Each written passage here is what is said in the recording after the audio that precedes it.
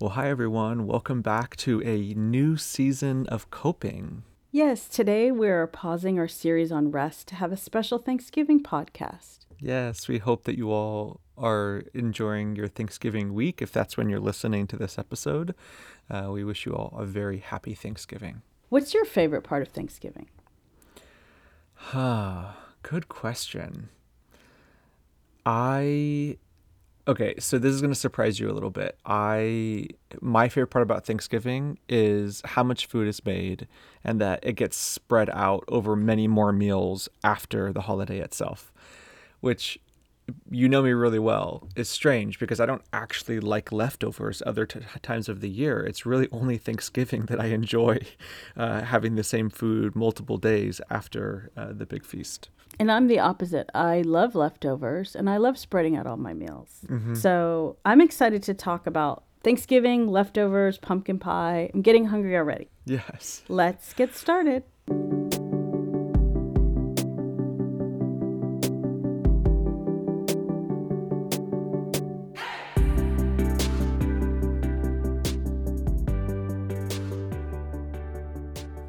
So this week we celebrate Thanksgiving, and I know it's one of your favorite holidays. Why do you love Thanksgiving so much? Tell me about it. Yes, I think I love Thanksgiving. Of course, it's always about the food. I'm a foodie.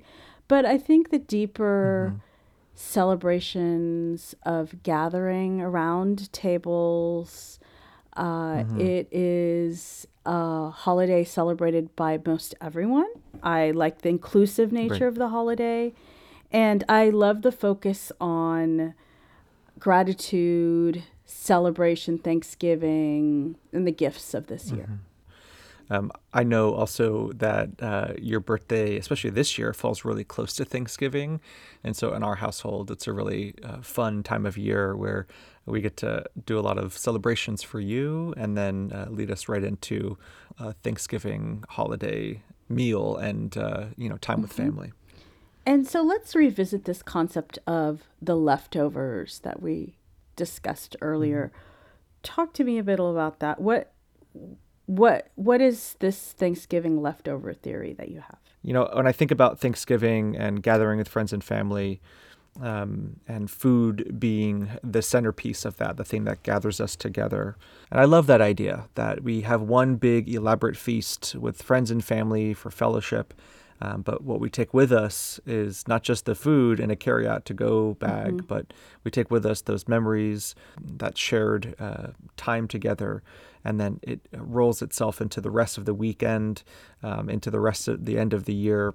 And it's just, I think, a great opportunity for us to remember that giving thanks doesn't have to be just one time a year, that we should have a practice of giving thanks. Yeah, I really love this. One of my favorite authors, Ann Voskamp, says that our goal is to turn our Thanksgiving into thanks living. And we have done one of our previous podcasts on this, and we had a guest, Anleisha, who told us her story about that. But I think today's podcast, we want to give some practices that will help turn this Thanksgiving into thanks living. The first is celebration. How do you use celebration as a spiritual practice? Yeah, oh, absolutely. Celebration is a big one. So let's start with the definition. Oxford Dictionary tells us that celebration is the action of marking one's pleasure at important events or occasions by engaging in enjoyable and typically social activities. And so we all do this in really natural ways, right? We have our birthdays and anniversaries and, the holidays. It's on our minds. It's on our calendars. We gather and we celebrate these things. But I think perhaps this year, more than most, the practice of celebrating in the midst of so much chaos in the world, so much upheaval in our personal lives, celebration may not feel like a natural thing. It may not be our natural inclination this year. And so what I want to call to mind is another type of celebration, another type of Thanksgiving in the midst of so much chaos. And I'm reminded of a quote from a dear friend of mine, Father Mark, who always likes to say, "It's always important to balance the bitter with the sweet." And what he means by that is to remember the sweetness of life when life feels especially bitter. And the best way to do that is with a piece of cake, a piece of pie, a little bit of ice cream or some candy, something just to savor and to enjoy in the midst of very unenjoyable times in our lives. And so I think maybe this Thanksgiving is where we take time to balance all the bitter in the world with a little bit of sweetness. And that's the food that's on the table, the friends that sit around the table with us, and the fellowship that we get to share. Yeah, that's such a wonderful practice and idea. Speaking from my recent celebration experience of this past week, which was my birthday, it was a great pause in the midst of a very chaotic and difficult month, I would say, to focus on joy and gratitude. And it was uplifting. It didn't seem natural. It didn't seem like, oh, let's stop and celebrate. Right. But we did anyway. Right. And we were all better as a result. I love Adele Calhoun in her book, Spiritual Disciplines Handbook. She speaks of celebration as one of those disciplines. And she says, when we're able to set our hearts on this joy, it reminds us that we can choose how we respond to any particular moment. Right. When we can set our hearts on joy, that will remind us that we can choose how we can respond to any particular moment. That's right. If we can choose to celebrate in the midst of chaos, that also teaches us how to respond in times of crisis. So we have this practice of celebration, and we know the importance of celebrating daily and weekly and monthly, as we just talked about.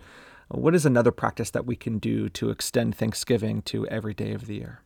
Sure. The next one we want to discuss is the practice of reflection. So we just talked about celebration, and that is a pause.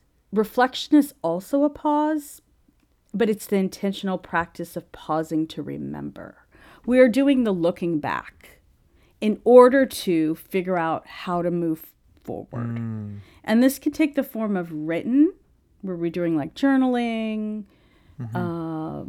that sort of thing, or it can be oral, where people are, even like if you think about reflection happens in memorial services, Right.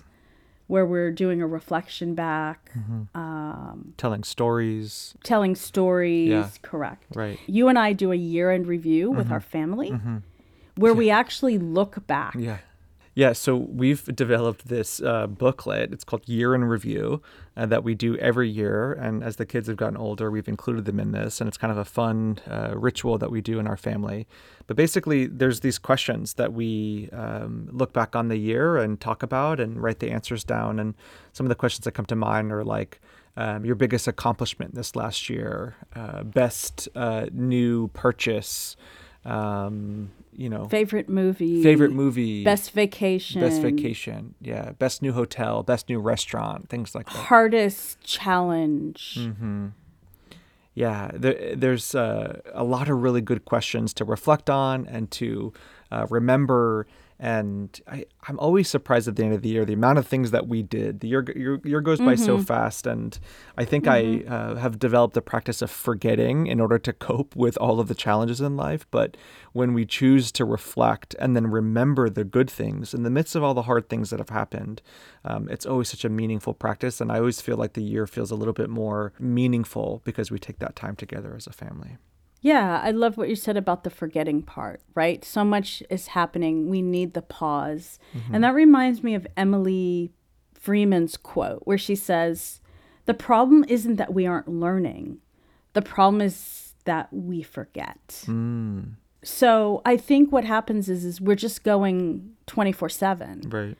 And we're consuming a lot, and we're never pausing to digest it and then also figure out what we have learned. Right. So if we don't take these pauses for reflection, we're not making the most of the opportunities that come our way when we can't reflect back on them. They just are just sort of like passing us by. So let's just say that we go through a years, not journaling or making note of or highlighting things.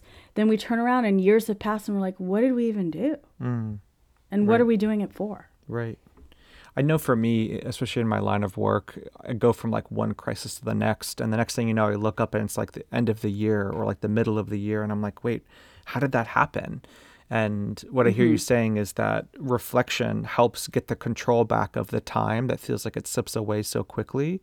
But more than that, it's an opportunity to learn and to grow from all of our experiences so that we're living life, not just trying to cope and survive and deal with all the problems that come our way. We can actually take some of the control back, slow the time down just a little bit through taking that time to reflect. It lifts us out of, reflection will lift us out of survival into significance. Yeah, that's really good. Well, how do we do that though? Like life is chaotic. There are hard things. Like what does that look like to take time to reflect? Yeah, so we can do a daily reflection practice, the practice of the examen. Some of you may be familiar with, and that is a daily practice of looking back on your day. Okay. You're asking the questions, basically, what happened in my day today? And where was I present? Where was I not? Oh, what happened at that moment? It's such a good reflection practice to do that daily. And then you can also go on to do this, of course, weekly and monthly. And it is just about stopping, pausing, recognizing the gifts of these days.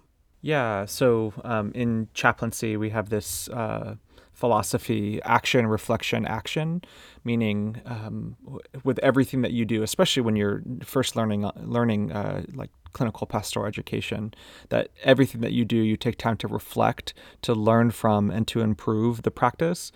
But it's certainly a philosophy that extends beyond a residency into a full-time chaplain role, that you're taking time to reflect, to make meaning, and to improve your practices going forward. And I think for me, reflection is simply looking in the mirror. And instead of just seeing yourself in that reflection, you get to see your soul. And so reflection can be something that we do looking backwards, because, a mirror only reflects backwards. It doesn't reflect forwards. But when we look backwards, that's the way that we're able to make sense of where we've come from, so we have a better idea of where we want to go. Excellent. So to sum it all up, we have some celebration and reflection practices that we're all going to begin to utilize. We hope that this has given you some small steps toward having Thanksgiving this year instead of just Thanksgiving. And speaking of reflection, we have our annual Review Your Year workshop coming up on December 7th. Everyone is invited to this. It is a time of celebration and reflection where we get to look back on this year, all that it brought to us. We talk about our word that we had, and we're also setting an intention. So if you are interested in that, please sign up on our website at bewellresourcesla.com, and we'd love to have you. To close our time today, Kevin, would you lead us in a Thanksgiving meditation? Yeah, I'd be happy to do that.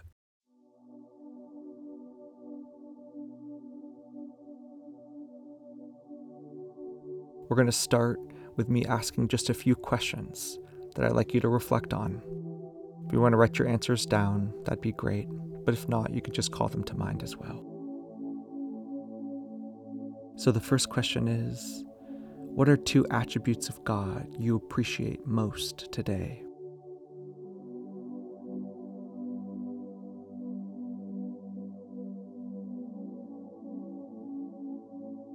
The next question is, what's one thing you're celebrating today?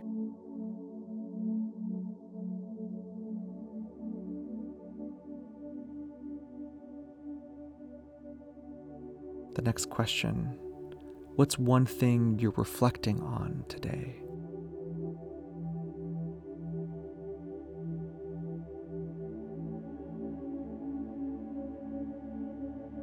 And finally, name 3 things you're most grateful for today.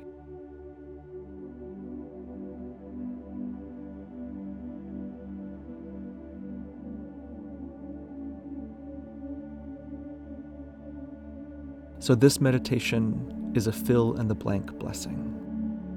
As I read this blessing, reflect on these things that you're grateful for. And when I pause, fill in your own words to complete the blessing. Let's pray. God, thank you for being.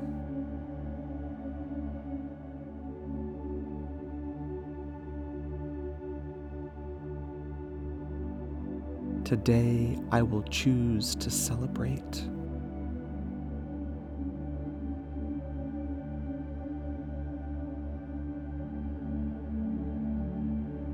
Because I see this as a gift from you. Today, I will take time to reflect on